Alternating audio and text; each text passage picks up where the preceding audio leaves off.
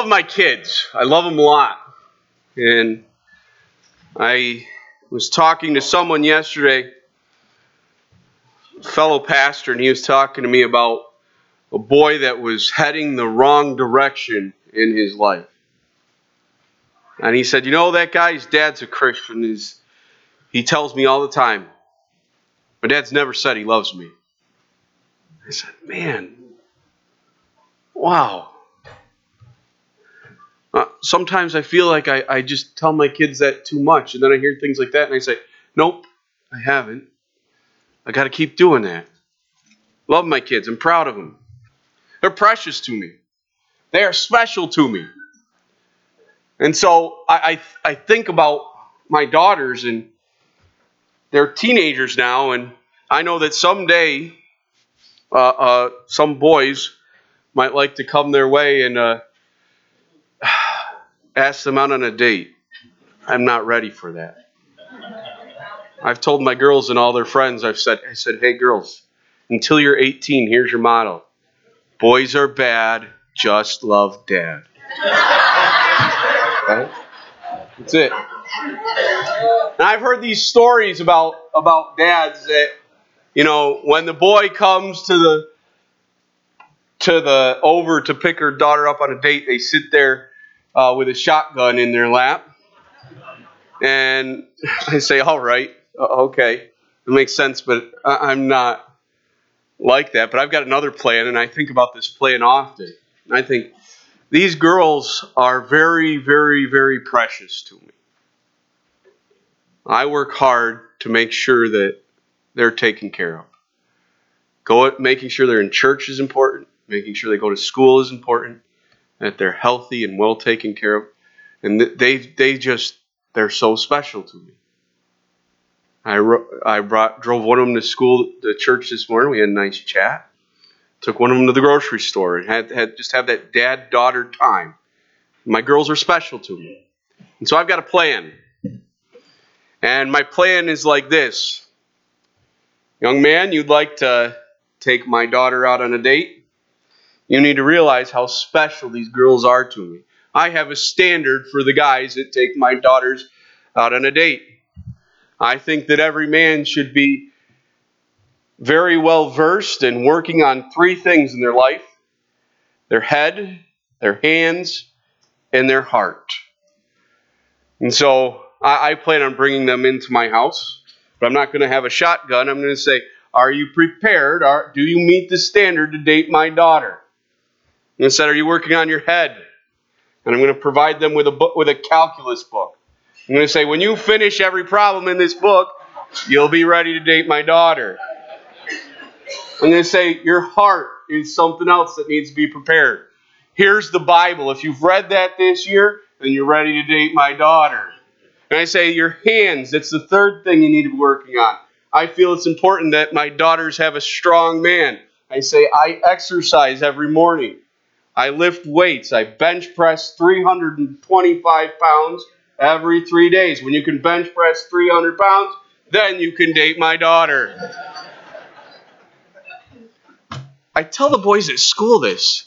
Not a one of them has asked me if they can date my daughter. I don't get it. I don't get it.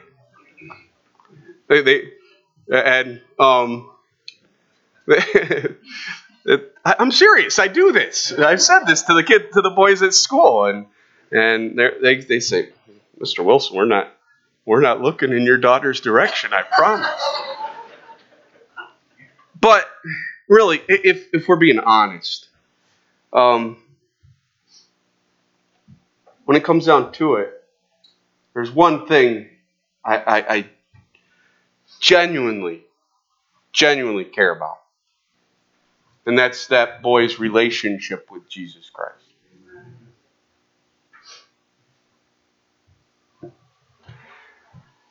And I get to John chapter 5, a passage that we started looking at last week.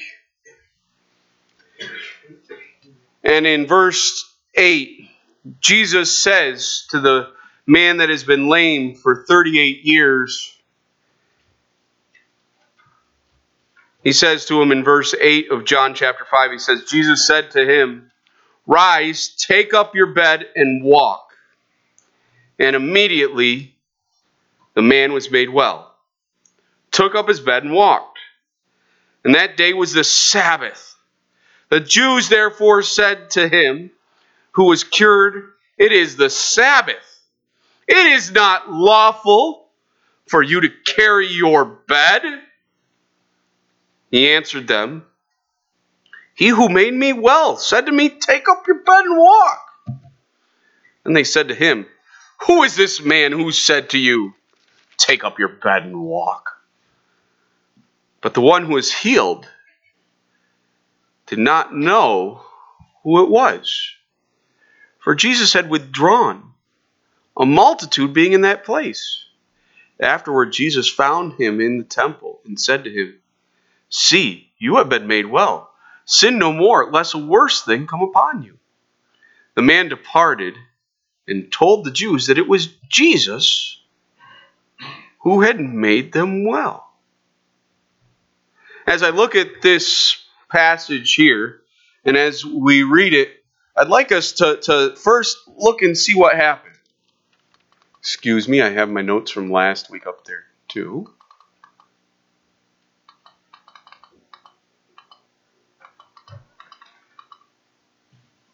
It says immediately he took up his bed and walked. And I love the way when Jesus does something, he does it promptly and he does it immediately. And in this case, the guy just stands right up and walks. I would love to have seen what that looks like. It would have blown my mind to see this person whose muscles had atrophied and had been laying there for years to just stand up and walk. And it says there, immediately he took up his bed and walked. And then I see that immediately this caused a controversy. There's something I said a few weeks ago that I'd like you to remember is that there are 7 miracles of Jesus Christ in this book. 7 signs that are used directly to point to the fact that Jesus Christ is the Lord God. And each one of those 7 signs, they increase in magnitude. Each one gets a little bit more grand in how it occurs. And I think about it, water turning into wine, really as, okay, I couldn't do any of these miracles. But if I were to compare and contrast them, water turning into wine would, in my opinion, and a lot of other people's opinion, be kind of below healing of the nobleman's son. And then it gets a little bit more difficult, grand, and again, without any power of God, I can't turn water into wine. I can't heal a nobleman's son. I can't heal a lame man. That's not in my natural abilities. In no one's at natural abilities. Those only can happen by the power of God. And each one gets a little bit bigger and a little bit bigger and a little bit bigger until you get to the resurrection of Jesus Christ, the one that changed the world. Each one gets a little bit more public. The first one, the water and the wine. We have this. We read in there, it seems only a few people, not even everybody at the wedding knew what happened. Jesus did it specifically for his disciples. The crowd size gets a little bit bigger when Jesus heals the nobleman's son. And then here, when Jesus heals the lame man, it appears that there are a whole lot more people. And with each one, also something happens, and they cause a little bit more controversy. Not too much controversy when Jesus turned the water into wine. The party went on. But then as we go further and further into this book, the people that are paying attention and the people that are there, they begin to make a stir with each miracle that Jesus does. Did you notice that when Jesus performed this miracle, originally he didn't even tell the guy who he was. He just performed the miracle and went about his business. That's something that Jesus taught, and the things that he taught, he put into practice. In Matthew chapter 6, let's look there this morning. Matthew chapter 6.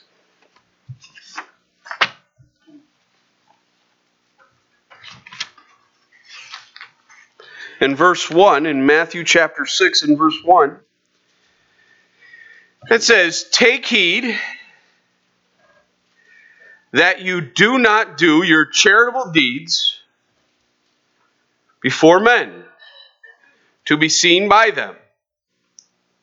Otherwise, you have no reward from your Father in heaven. Therefore, when you do a charitable deed, do not sound a trumpet before you as the hypocrites do in the synagogue and in the streets, that they may have glory from men. Assuredly, I say to you, they have their reward. But when you do a charitable deed, do not let your left hand know what your right hand is doing, that your charitable deed may be in secret. And your Father who sees in secret will himself reward you openly." I've been serving the Lord as a Christian minister for about 20 years now in full-time Christian service, whether it be at the camp or here at the church. And in that time, I've seen a lot of people do a lot of things for the Lord. And I have seen some extremes of this. I can remember times where someone would do something for the Lord and they would want everybody to know that all the good things that they had done. And I can even remember one situation where someone did something for the Lord and I thought that was wonderful. And I remember saying, "Thank you." And it wasn't anyone in this church, so don't be looking across the aisle or something. And nobody at this church. I can remember who it was, and most of you wouldn't even know this person. And said thank you, but still, that wasn't enough. Well, I gave that money, and I thought to myself, I'm sorry that we didn't come around like with flowers and trumpet and everything, announcing the good deed. And I mean, it was a wonderful thing. But I've just been so blessed in watching people. And there's sometimes that I wish that I could stand up here and say, "Do you know what Deacon Jim did, or Trustee Bill did, or pew sitter little Miss Louise did?" And could just spell it from that. But I know that would help them lose their Matthew chapter 6. Where they're doing it for Lord. And not for men. Not to be seen or heard or known that they're doing something for God, but they're just doing it for the Lord. They don't want anybody to know. They're doing it for God. And that's all we need to know. I wish you could know how much it's a blessing. And that's the attitude that we need to take.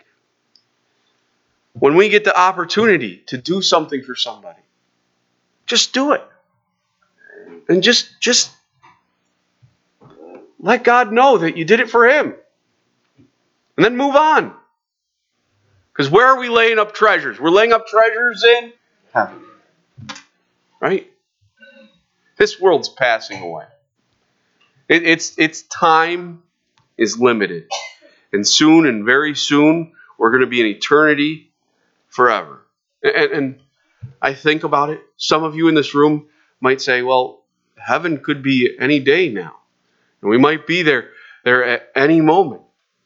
But then there's these guys that are these young guys right here. They've got a while till they get to heaven. Let me tell you, compared to heaven, all of eternity, they're just as close as we are, right? And they could be, and their time of getting to heaven, it's small compared to how long heaven's going to be. So we do things for heaven because it's worth it.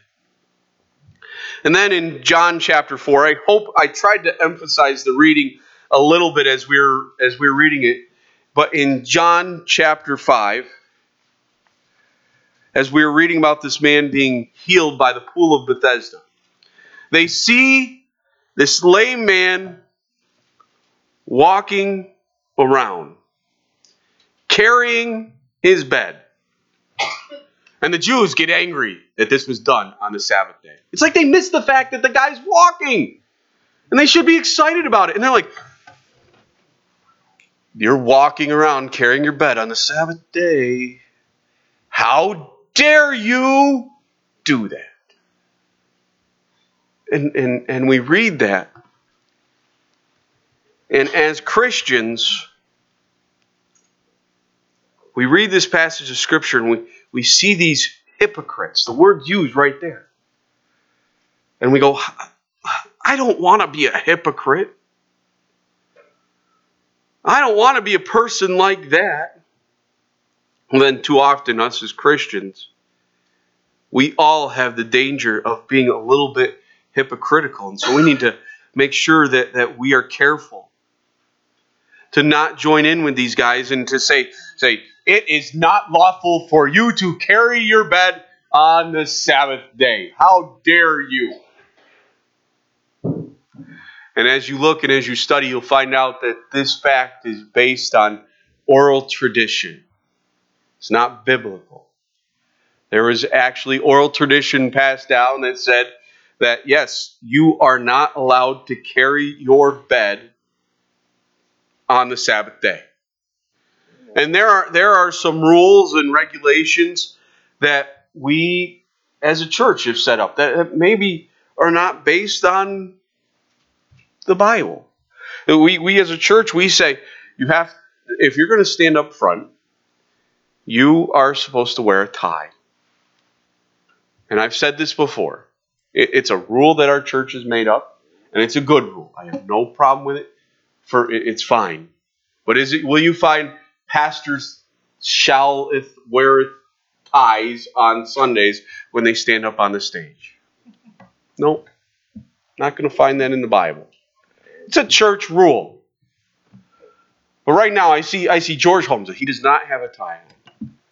Let's say out here on his way to church this morning, God did something amazing for George. God did something amazing for George, and George came in and he said, Pastor Scott, this is what God did to me this morning. I'd like to share it. I'll say, come right on up here and share, George. I'll say, but I don't have a tie on. Doesn't say in the Bible, thou shalt wear a tie. That's our standard. That's the rule that we as a board have made, and it's good. If we have the opportunity, that's fine. But, hey, we don't find it in the Bible. And sometimes we need to look at what the Bible says. And what the Bible says, we read it this morning. Remember the Sabbath day to keep it holy. 6 days you shall labor and do all your work. But the seventh day is the Sabbath day of the Lord your God. In it you shall do no work. You, nor your son, nor your daughter, nor your male servant, nor your female servant, nor your cattle, nor your stranger who is within your gates.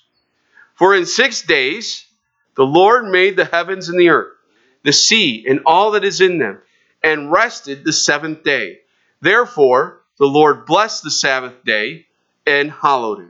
We need to, set up by God, that we need to have a Sabbath day, a day of rest, a day set aside for the Lord.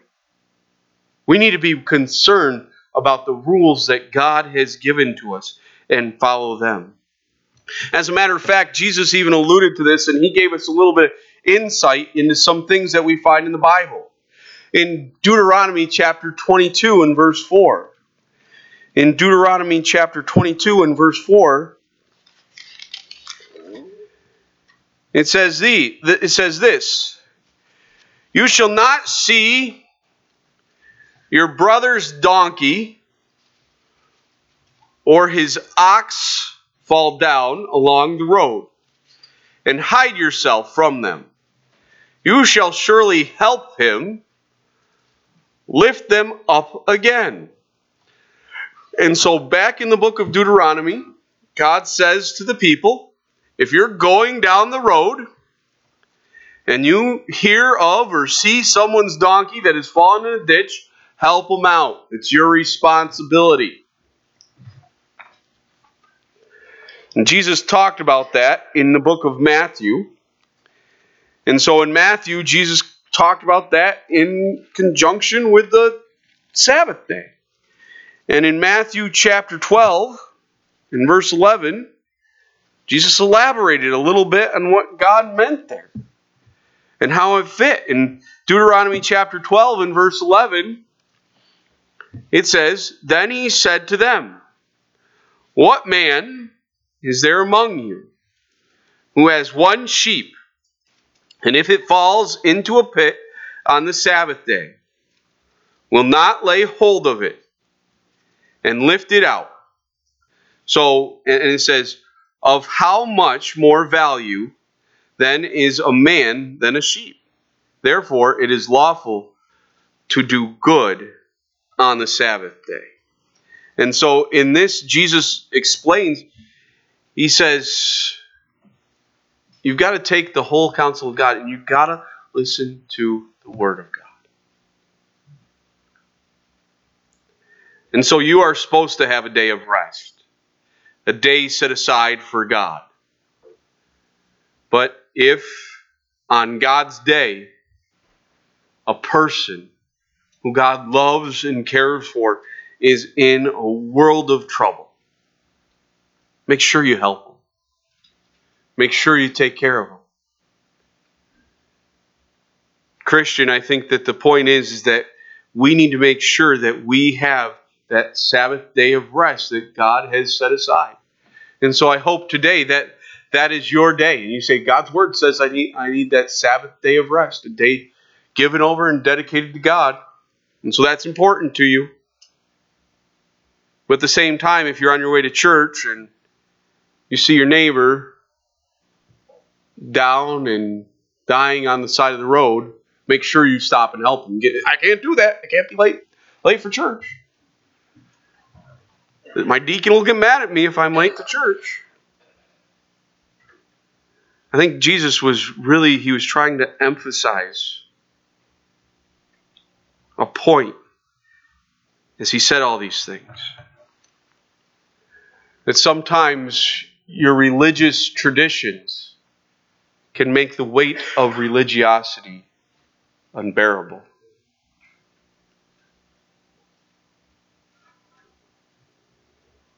Sometimes I look at Christians and they look so perfect. And as a young man, this was a big thing for me. My parents would bring me to church and I would see a Christian and I'd say, they're so perfect and I'm so not. I'll never be as good as, and I could probably list off the people that I felt were just so perfect and so good, and I wasn't. And I said, I don't think I can do that. And so I was drifting away from the Lord. When a man by the name of Don came along and said, if you were to stand before God one day, and he would just say, why should I let you into my heaven? What would your answer be? I was like, I don't know. I'm not that good of a person. And then he really helped draw a verse and dig it deep into my heart. And it's been a verse that's never left me. It's been a verse that's been so, so important. For by grace are you saved through faith, and that not of yourselves, it is the gift of God, not of works, lest any man should boast. And I learned a truth. Just like I have this probably unattainable standard for a young man to date my daughter. I understand that there might not be a lot of guys who would meet my standard for them. But I'm sure that there probably is someplace out there. I'm still looking. I'm still praying. But God's standard is so much bigger. He says, follow every command. Be without sin. I can't ever attain that. And so Jesus Christ came when I was lame, when I couldn't make it on my own. I could not achieve God's standard. And God came to me and He said, rise, take up your bed and walk. He laid down His life. He paid for my sins on Calvary. And He lifted me up. And He said, you can't make it on your own. Not by works of righteousness which you have done, but according to His mercy, He saved us. Sometimes we as Christians, we make the burden too big that we can't carry it. In Matthew chapter 23, Jesus talked about this. In Matthew chapter 23, in verse 4, it says, for they bind heavy burdens hard to bear and lay them on men's shoulders, but they themselves will not move them with one of their fingers. In that same chapter, in verses 23 and 24, it says, woe to you, scribes and Pharisees, hypocrites, for you pay tithe of mint and anise and cumin, and have neglected the weightier matters of the law, justice and mercy and faith. These you ought to have done, without leaving the others undone. Blind guides, who strain out a gnat and swallow a camel. Christian, I believe that it's so important of us to be pointing people to the Savior who has the power to forgive sins. And for looking to others around us that may be having a difficult time and looking how we can share their burdens, not adding on to them. When the load is too heavy, we ought to be helping people lighten their load. When sin has people stuck in the mud, we need to go over and we need to help them carry them out of the mud and show them how destructive sin can do. God has standards in His Word. Things that we should and should not do. Let's help each other get the victory over sin, not add things to it. There's a word that we've read and talked about a few times today. It's the word hypocrite. And the word hypocrite is derived from a Greek word of actors who wore masks to disguise their faces. And I ask us today,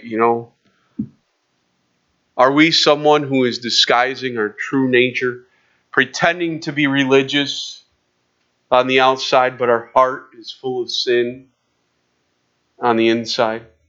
We have this air that we are good and that we are doing right, but inside we're just as fallen as everybody else. You remember how I talked about how when I was a child, I looked around and I thought, there's all these Christians who are perfect, and I can't be perfect like that. And it wasn't until someone told me that it's not my perfection, it's Christ. And it's His finished work that purchases my salvation. When I got that, I accepted the Lord. And guess what? Then I wanted to do right. Then I wanted to make a change in my life. Then I wanted to say no to sin. And God began to change me from the inside out. And I'm so thankful for that. In this story, while the hypocrites are masking what they truly are on the inside and wearing a disguise on the outside, Jesus is about to reveal His true face to the world, to the Jews, and unmask their hypocrisy. He's going to make them come face to face with the truth. And next week, we're going to look at exactly how He did that and what that's going to accomplish. But Jesus starts by revealing Himself to the lame man. And I know I've talked a lot about sin and just adding on weight to people and adding on weight to people. Jesus says something very, very, very, very important here to this lame man. You have been made well. Sin no more.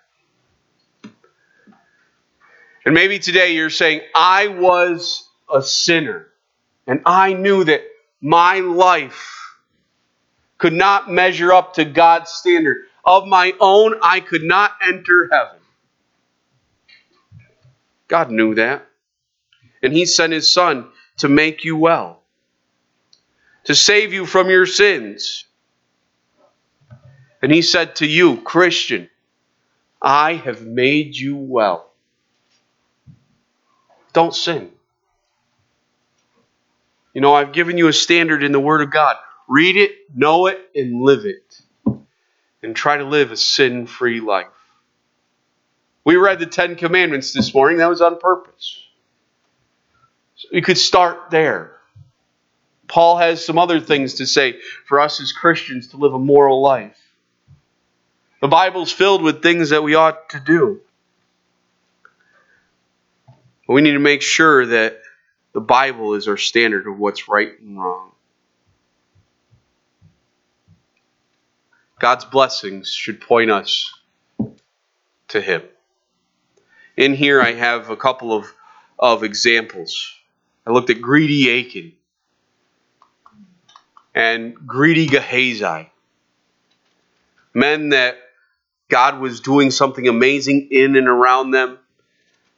And rather than doing what was right and following the Lord and learning that lesson, I've made you well, I'm doing stuff around you, go and sin no more. They took the opportunity of God's blessing to go and sin. You read those stories, you can write them down, read them later. It didn't end up well for either one of those guys, Achan or Gehazi. And in closing this morning, I'd like us to think about this passage. We read it this morning. It's our key verse for the month. We're talking about hope on Sunday nights. Our God is so good. He blesses us all the time. He's given everything so that we can live. We need to give praise and credit back to Him. We need to live different lives. We need to give Him the glory that His name is due. Guess what, Christian?